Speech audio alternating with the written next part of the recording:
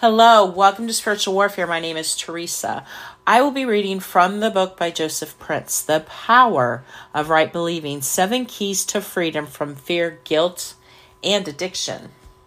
Finding hope when all seems hopeless.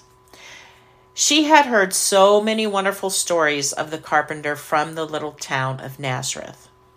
How he walked all over Galilee teaching about a God whom he affectionately referred to as his Father. How he taught about the love of this Father God. How miracles were performed by his hands. How he healed all who came to him. The blind left his presence seeing, the lame leaping, the lepers whole, those held captive by demons completely freed.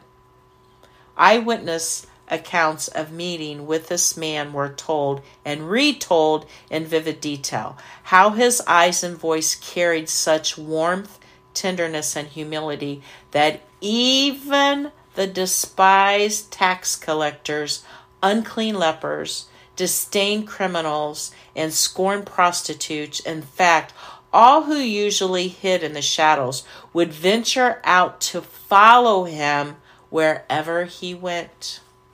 Like them, she knew what it was like to be an outcast. She knew what it was like to receive harsh rebuke and condemnation whenever she was out in public, particularly from those who taught legalistically about God and his laws. But the other outcasts seemed to all agree that this carpenter teacher was different.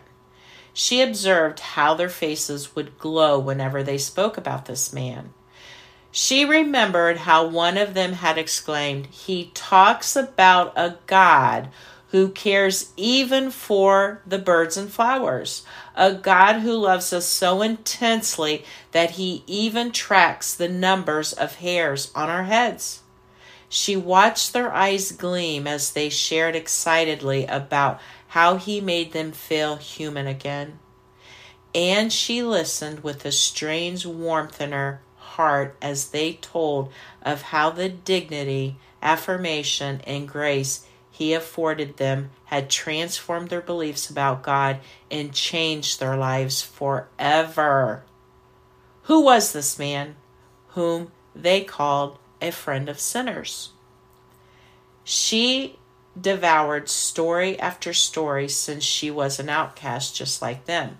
For 12 long years, she had been suffering from a hemorrhage that had ravaged her body, bankrupted her finances, and banished her from pretty much any social interaction with her own community.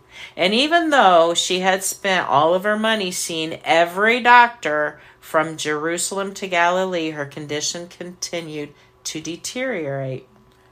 But everything she heard about this man refreshed her and filled her with something that had previously been foreign to her hope. For the first time in many years, she felt confident about her future. She knew that at last things were going to turn around for good. When she heard that this man Jesus would be passing her street en route to Jairus' house to pray for his daughter, her heart leaped. After more than a decade of being driven away each time she tried to appear in public, she had grown genuinely afraid of crowds. But she said to herself, "If I may touch his clothes, I shall be made whole." Mark 5:28. This thought fortified every step she took searching for Jesus until she finally saw him in the midst of a crowd that was thronging him. She pressed in from behind, refusing to be daunted by the jostling mass of people. She stretched her arm toward him, felt her fingers graze the hem of his garments. And a miracle happened. The moment her fingertips made contact with the microfibers of his linen prayer cloth, power immediately infused her body. The bleeding that had been her constant companion instantaneously ceased, and she was completely healed.